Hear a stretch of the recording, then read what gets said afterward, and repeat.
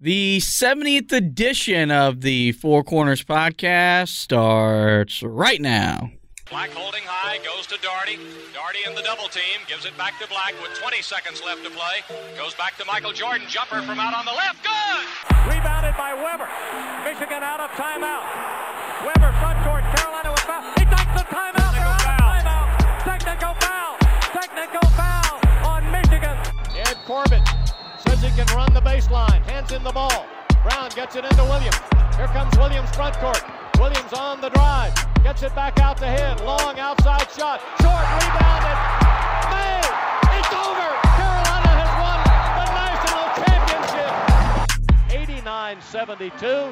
And how about them Tar Heels? They are the national champions.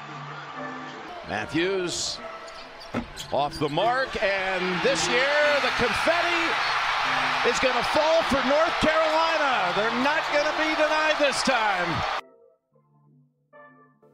Hello and welcome to another edition of the Four Corners podcast. We are powered by Carolina Electrical Services.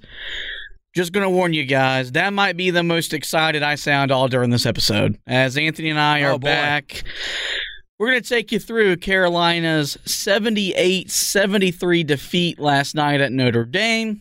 Go through the box score. We got 3 quotes of the game for you guys. You're going to hear from the head coach of the Tar Heels and 2 players, stat of the game, and just some more general thoughts on the game. But, buddy, a rough night last night as Carolina down 3 players. Dawson Garcia out with a concussion.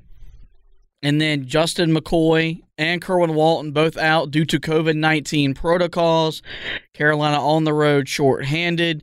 And you would think by the final score of 78-73, team was shorthanded. They fought hard, just came up a little bit short.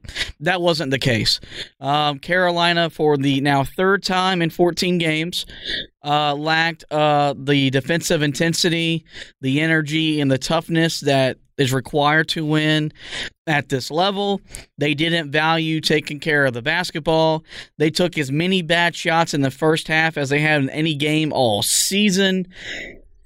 The Tennessee loss and the Kentucky loss were bad in their own right, but this one has a place too. Of the 4 losses, it wasn't a good loss last night for Carolina as they fall to 10-4 on the season and 2-1 in the ACC.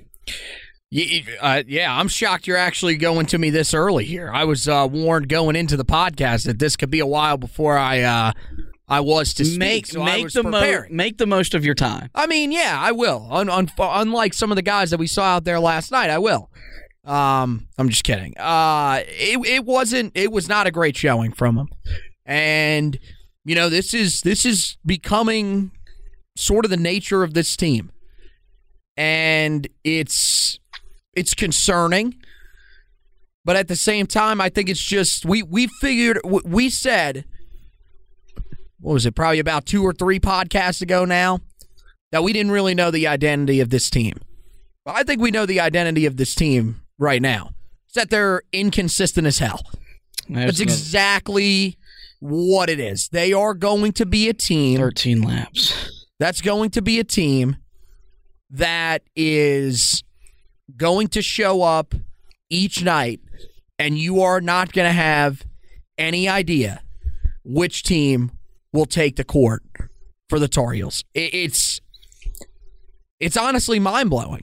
And again, it's happening away from home. It's almost unbelievable, the parallels in Carolina's 2 most talked about athletic programs this year.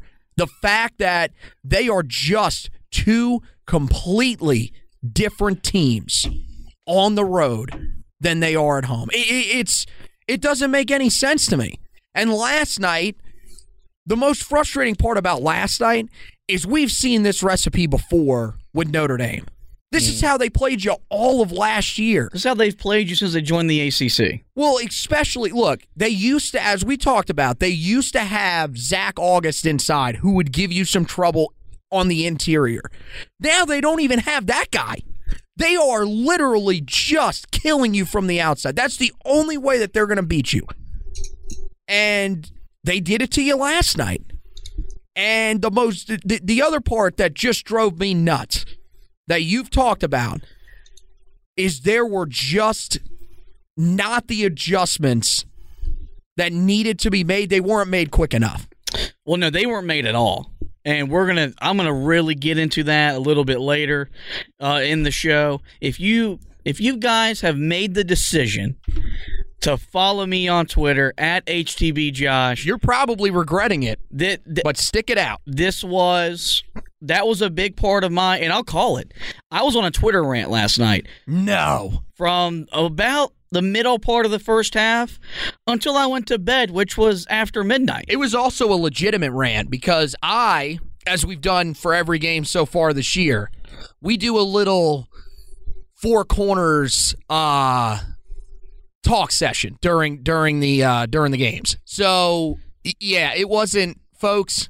It was bad on Twitter. It wasn't pretty in the talk session either. I'm going to be honest with you. And you know, last night was a lot.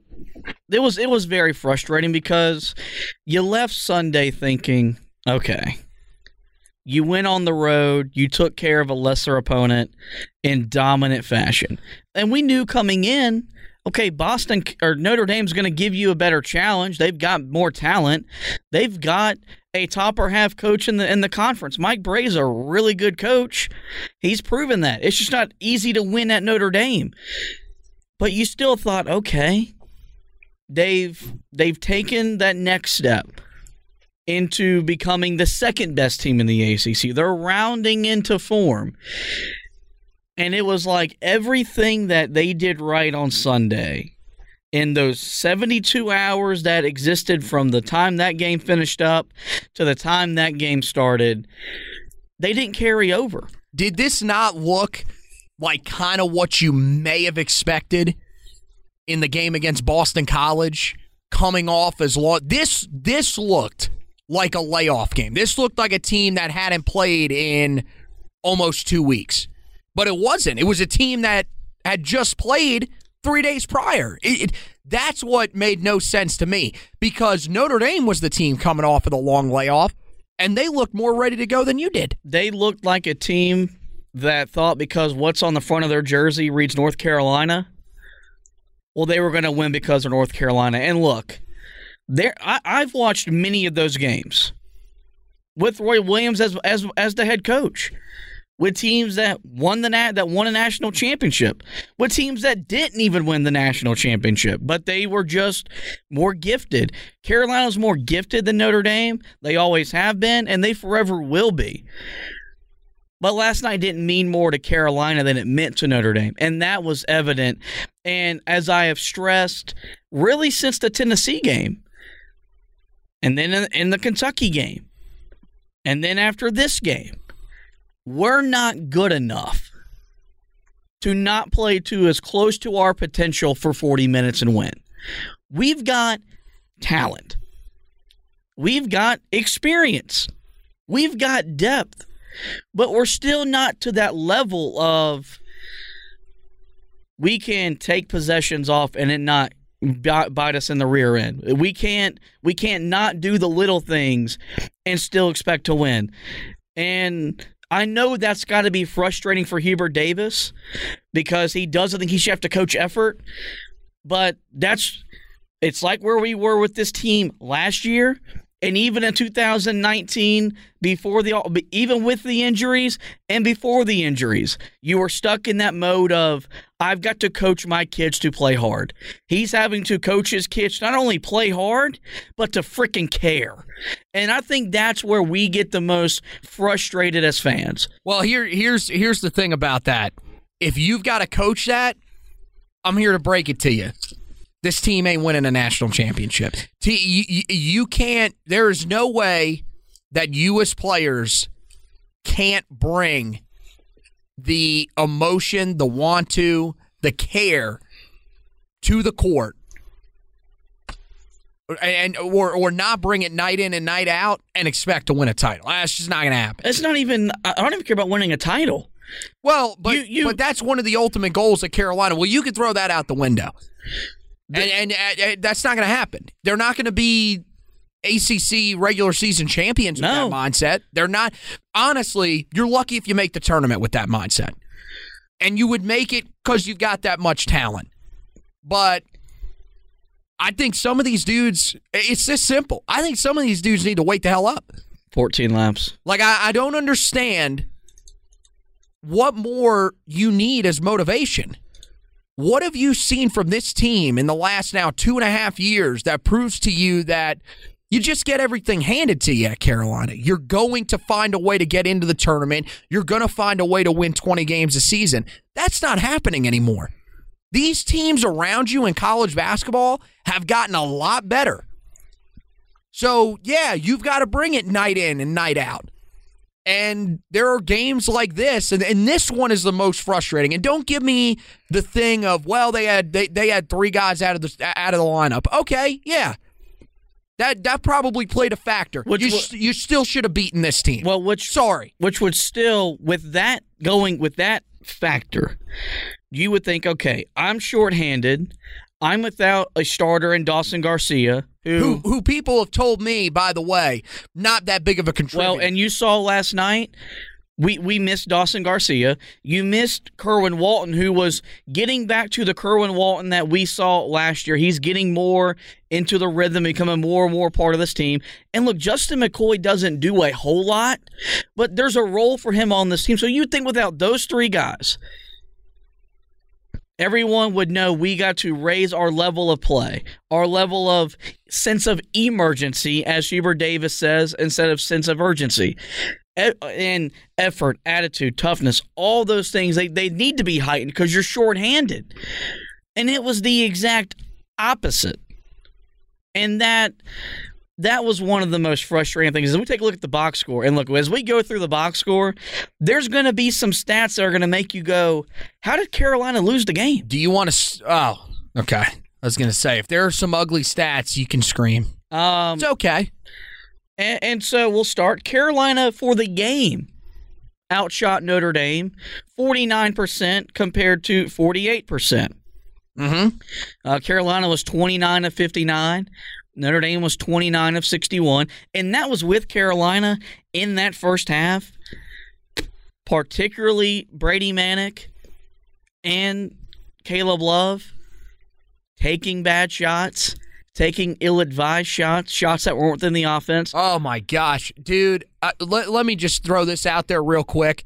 This is the first time this year where I've watched this team go up the court, and I've literally just put my hands or my head in my hands and just said, what are we doing? This was the most, in the first half, that was the most rush shots that I've seen so far this season, where guys, I mean, literally walking into the front court, going iso ball with a couple of dribbles and taking shots. And I don't understand why that was the mindset at all, especially with the fact that the dude inside that you thought would have a big game was having a big game. Yep.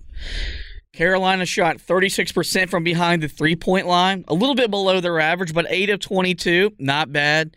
Caleb Love was 3 of 6 from 3. R.J. Davis, 3 of 7 from behind the three-point line. But Notre Dame, 13 of 31, 42%. Nate Lecheski, 20 points, 6 of 7 from behind the three-point line. Notre Dame, if you take away his 6 made threes, Notre Dame shot 29% from behind the arc. So effectively, the one guy that you knew coming into the game was capable of beating you because he almost beat you last year in your building. He's done it to you for how long? And now? he beat you. He beat you literally with a buzzer beating shot 2 years ago. That same guy, the guy that you knew had that capability of doing what he did to you last night, you still didn't take him away.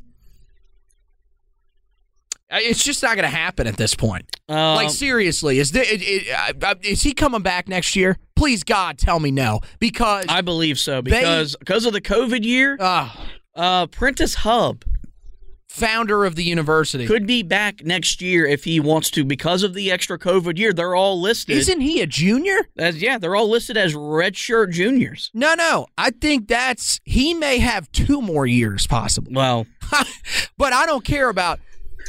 the fact that you have not figured out that you need to do something different on Leschewski, and look, you can't say, well, it's a first-year head coach. He was on the staff. Well, yeah. He saw this happen to him. He's seen this guy really dismantle you for the last 2+ seasons. Free throw line, Carolina 7 of 8, so they were effective, but you didn't get there enough. Notre Dame was 7 of 11. And I think that goes back to the first half, and we're going to get into this when you hear some comments from Caleb Love. Carolina wasn't aggressive enough in the first half, unless that guy was named Armando Bacot. He carried you in the first half with 16 points. Turnovers, though, bit this team in the butt again. Carolina, 14 turnovers. Entered the game only averaging 12.4. They had gotten to my magic number. But as we talked about in the preview, the possessions are going to be limited. Now, the game got to 70 possessions, but it got to it. Didn't exceed it.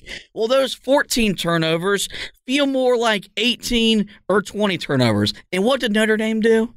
They scored 19 points off of those turnovers. So you look at the 3-point disparity and the points off of turnovers. And the turnover disparity. And that's where Carolina got beat. You had 14. And yeah, that's not great. You'd like to protect the ball a little bit more, especially with the fact that the possessions were lower. But you only created 7. Yep. So when that happens and they're doubling you up in that category, you better be extremely efficient from the field. And the other thing with the turnovers, just untimely turnovers as well. Well, and your 2 best players committed 8 of them. Love and Bacot both had 4. Goodness. And neither one of them, and look, for Bacot, you can extend because he's a post player, but neither one of them had an assist either. So they were minus in the assist to turnover margin in a really bad way. Carolina, as you expected, dominated the glass, 39-27. Armando Bacot with 17 rebounds. He now has 5 straight double-doubles. He has 10 in the first 14 games. He's becoming a double-double machine. If you listen to the episode of Isaac Shade, he had a great stat about double-doubles in Carolina history, the kind of pace he's on and what he's doing right now for Carolina. But they only had 5 offensive rebounds. They got 9 second-chance points off those offensive rebounds, but just not enough in that department. Notre Dame's bench outscored Carolina's bench 14-5. That not surprising because no Garcia. Manick moves into the starting lineup. Manick's been your scoring for most of the year off the bench anyway. Points in the paint, 32-22. Again, favor of Carolina, which led me or had me confused as to why. And I got why. And I get you're down 10, 12 points, but when there's 12 minutes left to go in the game, you don't got to start chucking threes. I did think that Carolina got away from what was working, which was give the ball to Armando Bacot and get whatever you want inside. Oh, they were chasing points. They were chasing points because they couldn't slow down the 3-point shooting of Notre Dame late in the game. Yeah. 8-2 in the fast break, 2-1 blocks. Notre Dame did outsteal Carolina 7-5. Out-assisted Carolina. Notre Dame had 15 assists on their 29 made baskets. Carolina just 10 assists on their 29 made baskets. But then you factor in those 14 turnovers, so a negative assist to turnover ratio. Really a hard recipe to win, especially on the road. Which gets us to our quotes of the game. And it's quotes because we got 3. And this was a very it was as emotional a Carolina post-game press conference I can remember that excluded a NCAA tournament defeat or a loss to Duke, because usually when your season ends, you're emotional, and the games against Duke that you lose, those are emotional because of how much goes into that one game. Mm-hmm. And we're going to start with Armando Bacot because despite him scoring 21 points and grabbing 17 rebounds and literally keeping Carolina in the game, he felt the need to apologize not just to his coaches, to his teammates, but to the Tar Heel Nation after another disappointing defeat. Just hurt.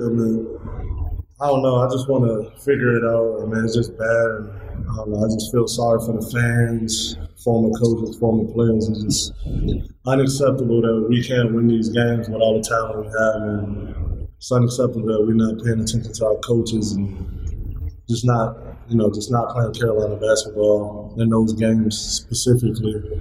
And I mean, we just going further on in the season, we got to be more consistent just every game. We can't play good in some games and not good in others.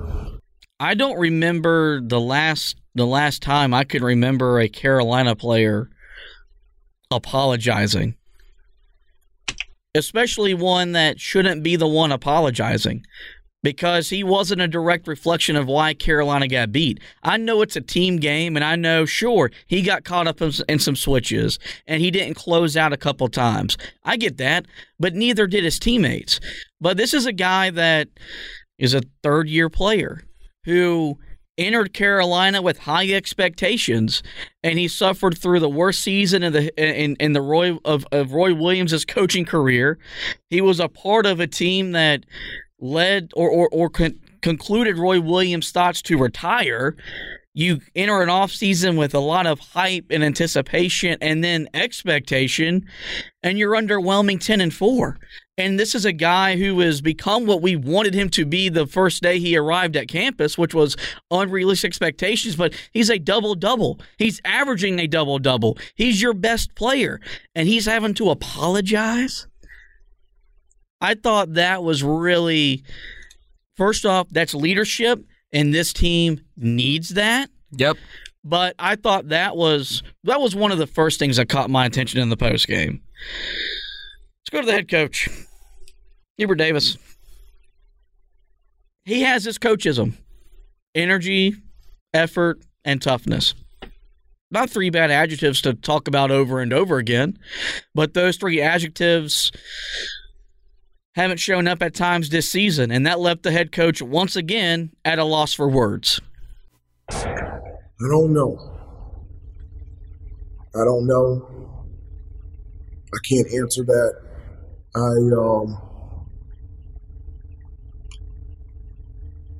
The reason that I don't know is because that's not me. So I don't know how to experience that. I don't, as a basketball player, as a coach, as a husband, as a dad, I don't know how to do anything absent of emotion. My biggest takeaway from that is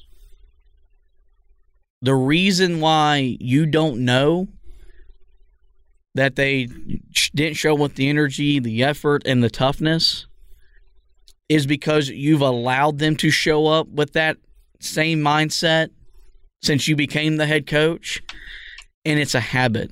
You either coach that to happen or you allow that to happen. And that's where we are. He's allowing the team to show it without that energy, without that effort, without that toughness, despite saying when he took the job that North Carolina is going to show up. Whether it's at shoot-around, whether it's at practice, at the game, wherever, Carolina's going to be there. All during the summer, it was, we got to compete. We got to compete. We got to compete. What happened during the summer? Did you compete yourself out against each other in the scrimmages? Because this shouldn't be happening. Not 3 times in 14 games. Not even 3 times in a season. But we're at a month-by-month basis right now where we expect that's going to happen. And this comes after New Year's. You challenged your team for 30 days. Let's play with energy. Let's play with effort. Let's play with toughness. Because if we do that, then that becomes a habit. Then you become used to playing that way. And in 5 days, that went out the window. And you don't know? You don't know because you don't want to admit that is a direct reflection of you. That's what that is. So you don't think this is fixable? Not this year. Honestly, then it's not fixable at all. If that's something that he's not going to learn, that you've got to be able to coach out of guys, it's not going to happen. It's just not. If he's a guy that doesn't feel like he can coach effort, then that's the mindset he's going to have. Well, and that's just something that you got to admit. And I think I get where he's saying you shouldn't have to. You should never have to coach effort.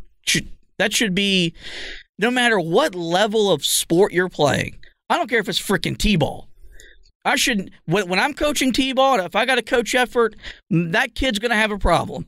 Okay, well, you may have to coach effort with the 4-year-old, but for guys that are getting college scholarships that want to go and play professionally, you shouldn't be having to coach effort. And he comes from that old school age of thinking. Well, look, it's a different era. This is a different player. But you've got to find a way to connect with that. And I don't know if it's fixable this season because he's learning on the job. I get that. You've got a relatively new staff. They're learning how to coach with you. I get that as well. But to say I don't know, that's the one time where I need you to take accountability. This is my fault. This is my program, and this is my fault. And he didn't. Because I don't know. That's an excuse. You do know. But that might not be the worst thing we heard last night. Caleb Love might have topped it. Because Caleb admitted in the first half, well, he wasn't ready to play. I was dry in the first half, no energy, not giving my team my all, and I just had to turn it up for us to get a chance. And I just tried to be that spark as soon as the whistle was going the second half, and I just tried to give us a spark. And unfortunately, we came out with a L. It's a really good thing he said that after Roy Williams retired. Because had that statement come out with Roy Williams as the head coach of Carolina, I don't even want to know the sheer amount of suicides he'd be doing in the Smith Center at this very moment. I have never, ever heard a player admit to not playing hard. That's a culture problem. From your head coach and then from your teammates. And what I get back to is this. If he admits it, and look, you and I could sit at our televisions and tell he's not playing hard. If I can see that and you can see that and our listeners can see that, and your head coach, then your head coach can see that, and nothing's happened. I know Carolina was down 3 players last night, but how many times has Carolina looked as bad as they have looked in their losses, and nothing's being done? There's not a benching. There's not a. Last night, the walk-on should have been on the court for a minute or two. Something. And we just stayed the course. And look, I get they fought back in the second half. I'm not going to get around, though, and sing Kumbaya because Notre Dame took a timeout, and it was back to 13 in 2 minutes. To have a player admit that, that might be that's right up there with Jeremiah Gemmel saying earlier this season we didn't prepare for a running quarterback after the Georgia Tech game.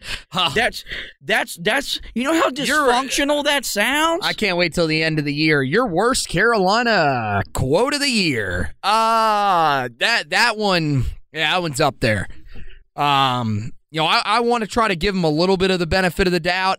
I think maybe he misspoke. Maybe it's what I believe was trying to say, trying to get into his mind of what he was thinking. Unfortunately, we took the L. Oh, it's unfortunate? Can I finish what I was saying or no? No, because once he said it's unfortunate we took the L, then there's no benefit of the doubt. How do you sit there nonchalantly and unfortunately you know how many people that's him. I don't really know. Would kill to put on that jersey and to compete and play for that university and to just nonchalantly say, well, unfortunately we got beat. Losing is not acceptable here. It's not. I don't know what to tell you. I mean, we've lost. If you want the kid kicked off the team, it is what it is. Like, I don't want the kid kicked off the team, but I want some passion. We've lost 34 games in 2.5 years. It's not going to happen. It's not going to happen. Some of these guys that are on the team right now, this is not the old days. You just admitted that earlier. The kids these days, it's different. They still care. Didn't Roy Williams retire because he didn't think he was reaching the players? I don't know. And this was the guy that was supposed to reach them the best, and he has a guy that he changed the whole the whole thinking of the program to benefit the guards. This was tailor-made to get the most out of Caleb Love and R.J. Davis.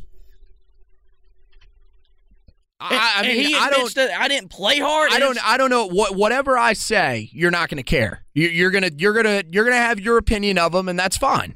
You're gonna have the opinion that the kid doesn't care about basketball. He doesn't care about playing. Well, he just said that. I mean, I don't think that's what he meant. I think, again, these are college kids that are up there talking to the media, and sometimes you're gonna say stuff that comes out different than you meant it. I think the way that it's probably seen, and we've heard this before from guys, is that, look, clearly I didn't score well in the first half. Clearly I didn't play well in the first half. So that clearly wasn't a great effort for me. I need to be better. But for him, that's not how it came out. He said it in a way that was a little bit different, that you can kind of take whatever way you want to. Do I think that he needs to be, a more vocal leader on the court? Yes, I think that's the biggest problem with this team. You could say whatever you want. Love what Armando said after the game. That's great. The problem is he's not a vocal leader on the court. And here's the thing. That's not something that we were talking to a guy that you want to get on the podcast here soon. Earlier today on WFNZ. He's a former coach at the high school level and a couple other levels of travel basketball. Jerry Valancourt, who's been a longtime guy in the radio industry here in the Charlotte area, and he's done the coaching as well. He said, look, if you're not capable of something, then I'm not going to try to force that out of you. I don't know if there are vocal leaders on this team. I really don't. I don't know if there is a guy that is capable of being that vocal dude that demands excellence on the court on this roster right now, because I don't see it. Like, maybe I'm missing whoever that guy is. Maybe that guy's not playing yet. But do you see a guy out there on the court that is constantly vocalizing the issues that are going on with the team? You just don't see that, and that's what they're lacking, and that's what they've been lacking for the last couple of years. I mean, you saw a little bit of it with Cole Anthony, but even still, like, when things aren't going the way that it is planned, Carolina has had guys over the last couple of years that it honestly just looks like they shut down on and they don't know what to say. And you need a guy on these teams like Tyler Hansborough. And now he was another level. There's a reason he was named Psycho T. Bryce Johnson, those were next level dudes that were just animals. And look, if you didn't play well, they would tell you suck. Let's pick it up. But there are other guys that have been, you need a guy like Marcus Page, Joel Berry, those guys that, look, we didn't always see them vocal on the court.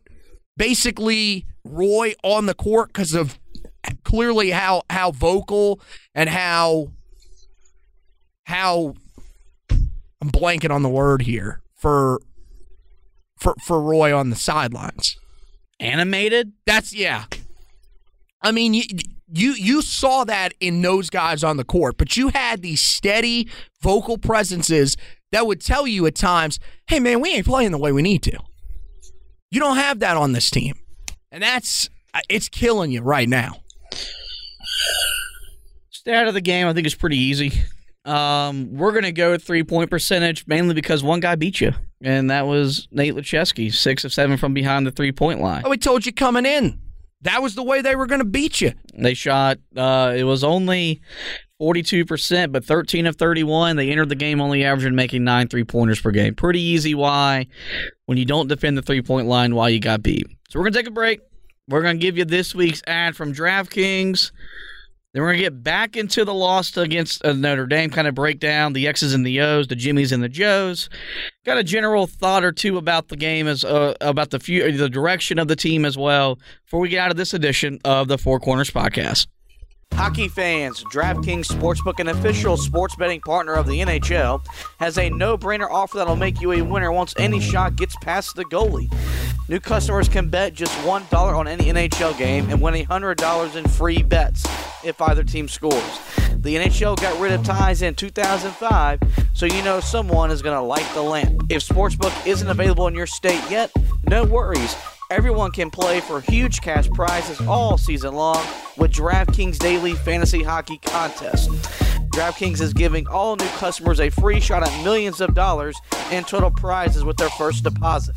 Download the DraftKings Sportsbook app now. Use the promo code TBPN. Throw down $1 on any NHL game and win $100 in free bets if either team scores a goal. That's promo code TBPN, the Basketball Podcast Network, this week at DraftKings Sportsbook, an official sports betting partner of the NHL. You must be 21 or older, New Jersey, Indiana, or Pennsylvania only, new customers only, minimum $5 deposit and $1 wager is required, only one per customer, restrictions do apply. See DraftKings.com/sportsbook for details. If you have a gambling problem, call 1-800-GAMBLER. Really hope you guys are taking great advantage of the great offer I've been giving you over here on the Four Corners side of things. Same for Anthony over there on the Heel Tough blog side of things, as now you've gone from Christmas. You got to get your wife, your special someone, something for Valentine's as well. Get over to DraftKings. Use those promo codes. That's a great way to get some extra cash in your pockets. One thing that was starting to become noticeable under Hubert Davis was this staff had gotten very good at making adjustments at halftime. You could see that in the wins over Michigan, the wins over Georgia Tech, that Carolina addressed what they were doing wrong or were struggling at. They addressed it, played better in the second half. As bad as Carolina looked in that first half, they were down 4, and I thought they were going to win the ball game. They didn't deserve to win, but I thought they were going to win.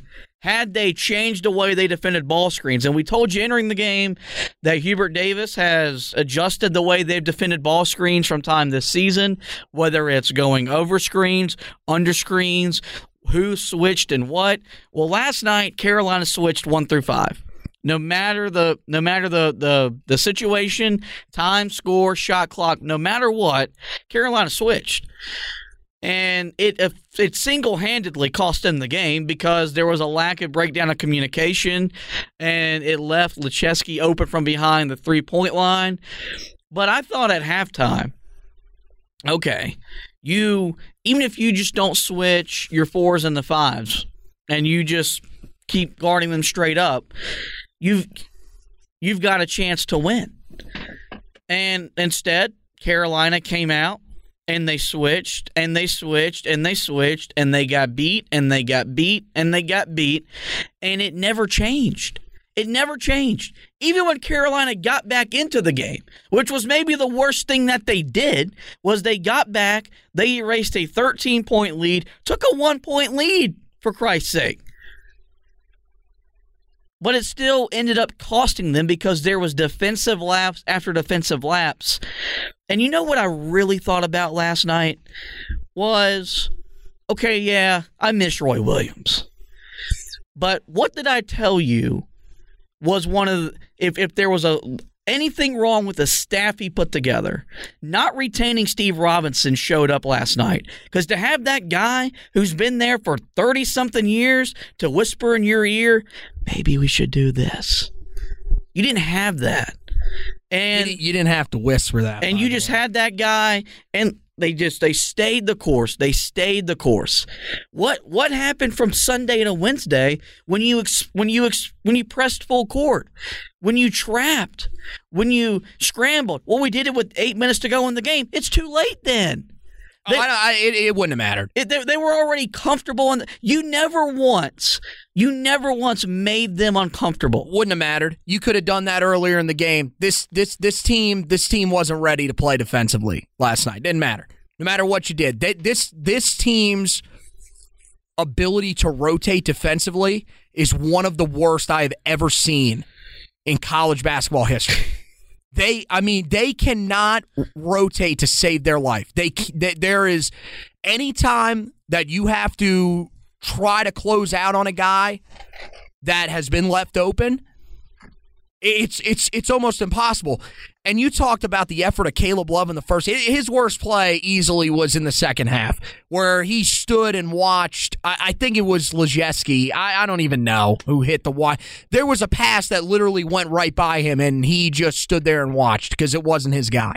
And I thought earlier today on WFNZ, we had Terrence Oglesby, who came on, former Clemson guard, now a guy with the field of 68. And I thought he made a heck of a point. He said, this is a team that looks like, just from watching them on the court, when guys get beat, they get mad at guys for getting beat. Where, look, it's high major college basketball. It's going to happen from time to time. You need to worry about picking your teammates up, not pointing fingers and saying, well, it was his fault. Because that's what it looks like with this team. That at times they're just saying, well, that wasn't my guy that I was supposed to be on. Yeah. So I'm not going to rotate to him because it's not that wasn't my assignment. And yeah, I mean, the switching is just it's unbelievable. I just felt I don't like get it. There have been times where I thought he made the right adjustments in how they defended screen action. You go back to, I believe it was the Furman game. They changed the way they defended the screens and who switched and what.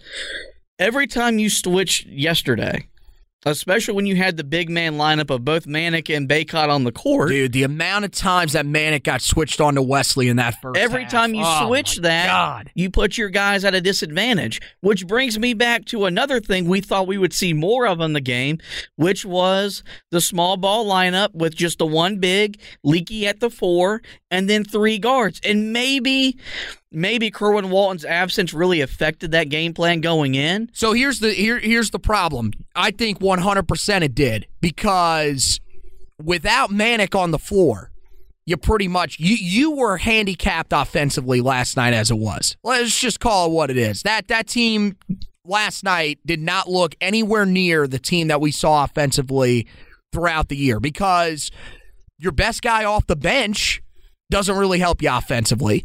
You've got a starter that you know doesn't really help you offensively, and neither one of those guys were really able to step up and give you much. So you kind of needed Brady Manek out on the floor on the offensive end, because, I mean, look, even if you put in that small ball lineup, I mean, you're wondering, I guess, because we're switching so often and that's not really working, how are we still going to be able to stop this team? And if we don't, how do we match them scoring wise? I think that part, you were kind of in a no-win situation there, because without Kerwin, you were stuck. Because with that small lineup on the floor, you would add Leaky Black and Anthony Harris on the floor offensively, and you're going to be limited scoring wise. It's just that simple. Yeah, I mean, maybe. I just don't get why it wasn't out there in the first half, because it was primarily because both Manek and Baycott did a really good job staying out of foul trouble. Those two guys played, which is kudos for them for playing defense without fouling, because you needed them to last night with no Dawson Garcia. Well, it's also pretty easy to not foul when you got a dude that one of their big guys, all he does is stand outside. And no offense to Paul Atkinson on the inside. First of all, he got into foul trouble, so they went super small at times. And the other thing was, he's not really that intimidating of a presence inside. Carolina handled him relatively easily. Yeah. So another negative from last night's game individually was something that I think this should have been hindsight 2020. And I even asked Isaac Shade about this, and he disagreed. Last night, not playing DeMarco Dunn and Dontrez Styles during the non-conference season, the type of minutes that we're used to seeing freshmen play, it cost them last night because you're without Kerwin, you're without Justin McCoy. You knew at least, especially with DeMarco, because he has kind of broken more into the rotation than Dontrez, you knew you were going to count on one or both of them, and they just simply weren't ready because they haven't played enough. They don't have enough experience, one, and two, confidence to make the type of plays, because there were plays that were there to be made last night for both those guys. They got, and look, they had shots that they should they have made? Yes. And maybe in March they make those shots, but they could have made those shots last night had they played in November and December in the second half when games were over. I don't get until COVID goes away, at least until it's calmed down to the point where it's not affecting your lineup on a game-to-game basis, because that's what you're dealing with right now. You don't know how long you're going to be without Kerwin and Justin McCoy. You're supposed to find out today if those guys are going to be ready to go on Saturday. You don't know from game to game who's going to be able to play. Wouldn't you want to have as many guys available to be ready to play and contribute? Because I certainly think had they played in November and December against the Elons and the Furmans and the Tennessee Techs when the games were over midway through the second half, maybe, just maybe, they would have been more prepared to make the plays that were there for them to be made last night. Well, there were a lot of games that were still in question. That's the problem. You never really blew anybody out to the point where you could say, okay, we can comfortably put these guys in. You always felt like there's still a chance these teams can get back into these games. I mean, outside, the game that you did that in was the last game you played in. That was the most convincing win of the season because early in the year, we thought, okay, well, Loyola, you're going to see those guys because you shouldn't have that much issue with them. You did.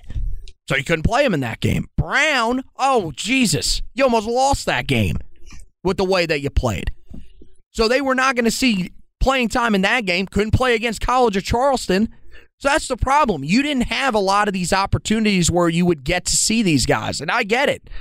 COVID is a thing. But early in the season, that was something that honestly, you probably lulled yourself, just like most of us, you probably lulled yourself into a sense of, the worst of this is behind us. We're not going to see those moments. Maybe we'll see a game where a guy is out of the lineup. But we're probably not going to see waves where we're going to have multiple guys out of the lineup. It's unfortunate that it hit. But I don't know how many other games you could have really forced these guys in. Elon was the one that I think we all looked at and said, okay, you probably could have put him in that game. Because even though you never really were able to get into an extremely comfortable situation against them, mainly because we knew going into that game, one of the better three-point shooting teams that Carolina was going to face, that was the one thing that they did well. For the majority of time, you felt like, man, there are a couple of shots from this being a single-digit game again. So that was probably the only game. Outside of that, I don't really have much issue because Furman was looked at as a pretty big win for Carolina at the time. And that was another game where you felt like you were in a solid spot, but you knew all they have to do is string together a couple of shots here, and they're right back in this thing. So that's the only thing. I think, with Dunn, again, these guys are freshmen. You couldn't expect a ton from these guys coming into this game.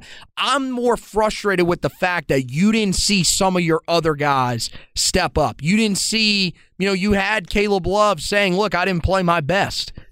It's like, well, look, I mean, this is a game where you kind of got to step up and play your best. With all these guys out of the lineup at a conference game, this is one of those games where the energy level has to be high and everybody has to be playing their best.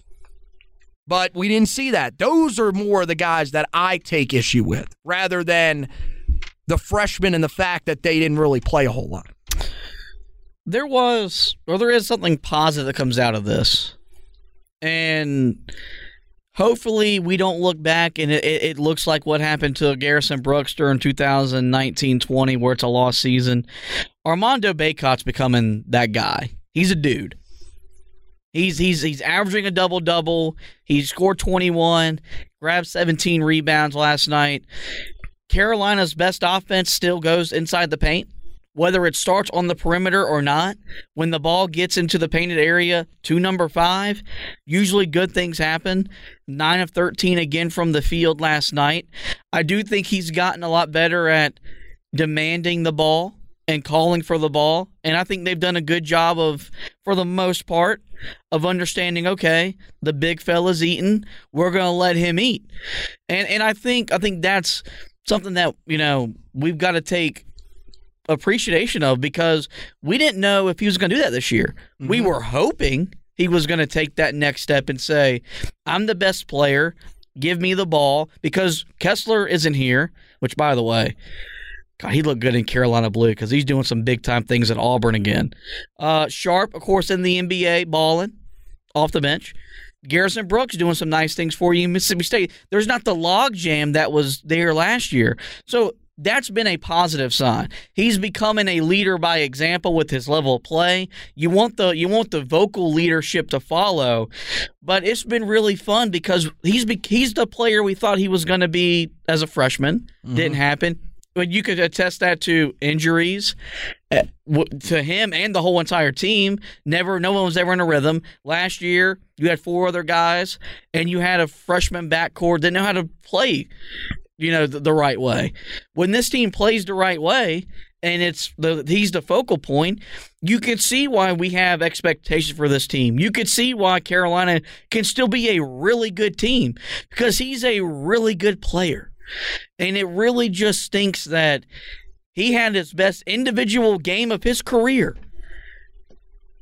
And he's having to apologize to us, to me, to you, to everybody, because Carolina didn't win. Yeah, he's gotten so much stronger with the ball. That was one of the main things that we were concerned about, just really the strength at the rim as a whole. Look, from time to time, you still see some of those wild shots that he throws up because he's trying to contort his body and draw the foul to try to force an N1 opportunity. And you say to yourself, look, just finish at the basket. Don't worry. If the foul comes, the foul comes. It is what it is. But I think for the most part, he's done a really good job of adjusting that. And he's done a really good job, as you said, of being that leader by example. Like I said earlier, I don't think this is a guy that can be your vocal leader. That's not him. And that's fine. You got to find that guy. I don't know if that guy's on the roster right now. That's concerning.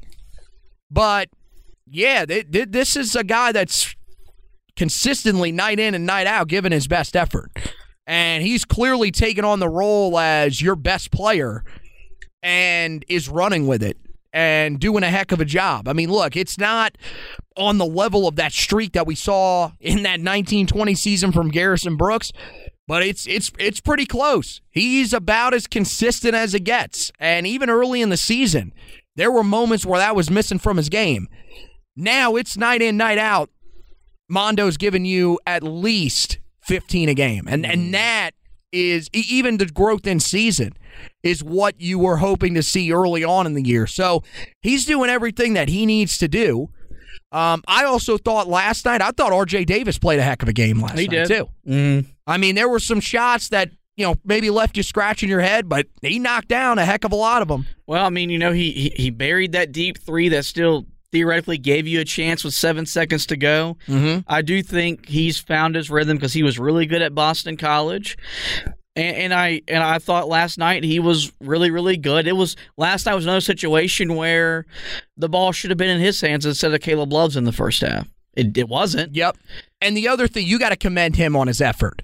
He played with effort the whole night. I saw it from him. There were other guys I was concerned about. From him, I didn't question. There hasn't been many times where I looked at RJ and have to question, because as talented as he is, and he's a talented player, he's an undersized guard. Mm-hmm. Like, he has to play hard to get the results that he's getting. Yeah, sometimes I think the thing we're concerned about is he gets a little out of control. Right. So and I'm at the point with this team that my complaining level isn't going to be as high if a guy is trying to make something happen as opposed to not making something happen. Now, look, because I'm a miserable person, I'm still going to complain. Of course, that's you. But it's a different level of complaining because I always the levels of complaining. Please explain that to me. I do have a complain meter that. Oh my God! That do. Are you serious? Well, I mean, you listen to me while we watch games together, and the things that I complain about, most people wouldn't complain about. They're legitimate complaints because I see the game differently than from you and other people. All right, let me write this down. But complainometer. That's going to be something later on this year. Okay. All right. There's, but that's where I'm at with RJ, and I like when he's aggressive, and I like when he's in that attack mode. But I think it comes back to, it's like they say in football: if you have two quarterbacks, you don't have one. Carolina has two combo guards; they don't have a point guard, and you can play really good basketball like that. You can win a lot of basketball games with two combo guards instead of a point guard. But that comparison that Hubert Davis used all during the summer of, well, in 15 and 16, we used Marcus Page and Joel Berry. Well, the difference between those two guys and Love and Davis was those were two point guards, not two combo guards. They were point guards. They were floor leaders, and they knew how to play off of one another. Caleb and RJ, they're still learning. And do we forget that there were times where we weren't exactly thrilled with the results from Marcus and Joe? You gotta remember, one was a senior and one was a sophomore who, as a freshman, was a glorified reserve. Didn't play. Right. So even that comparison is different. So, it was another. By the way, does he not? If you are looking for a guy on the roster that can be that vocal leader, that would be the guy I would challenge. Well, look, because I think RJ could be that guy. He's going to be here the longest because I don't know if he'll be an NBA player. Yeah, he's a 4-year guy, I think. And so that's something though where either he's got to come into his own, or Hubert Davis, or one of those guys. You're going to have to get him, because Joel Berry wasn't like that.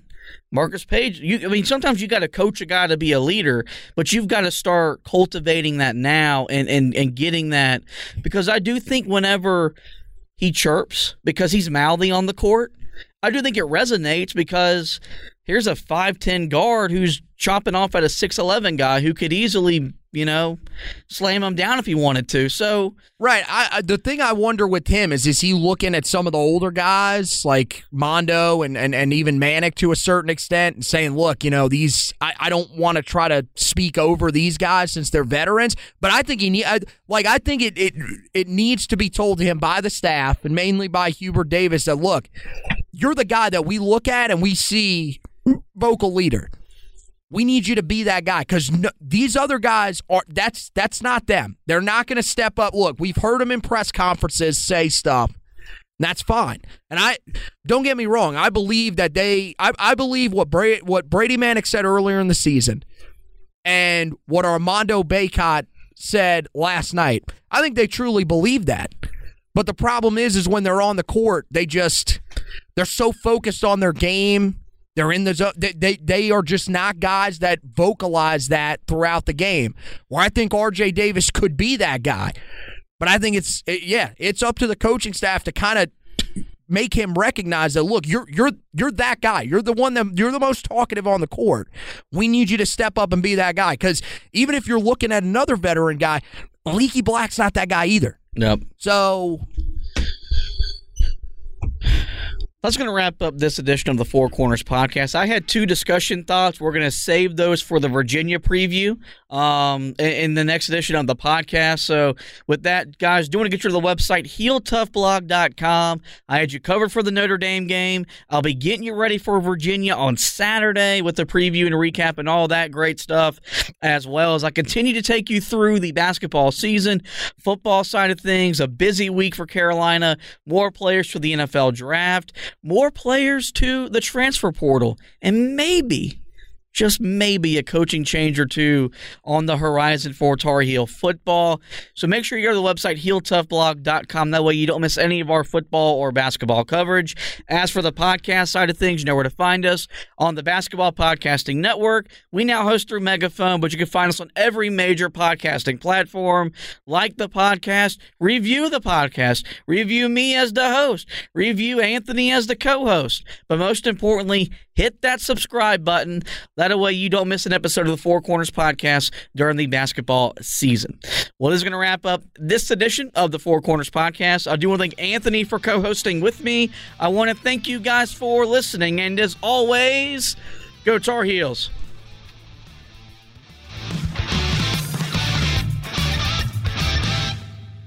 The Four Corners Podcast is a proud member of the Basketball Podcast Network. Follow us on Twitter at HoopsPodNet or visit our website, www.thebasketballpodcastnetwork.com, to find the best basketball podcasts.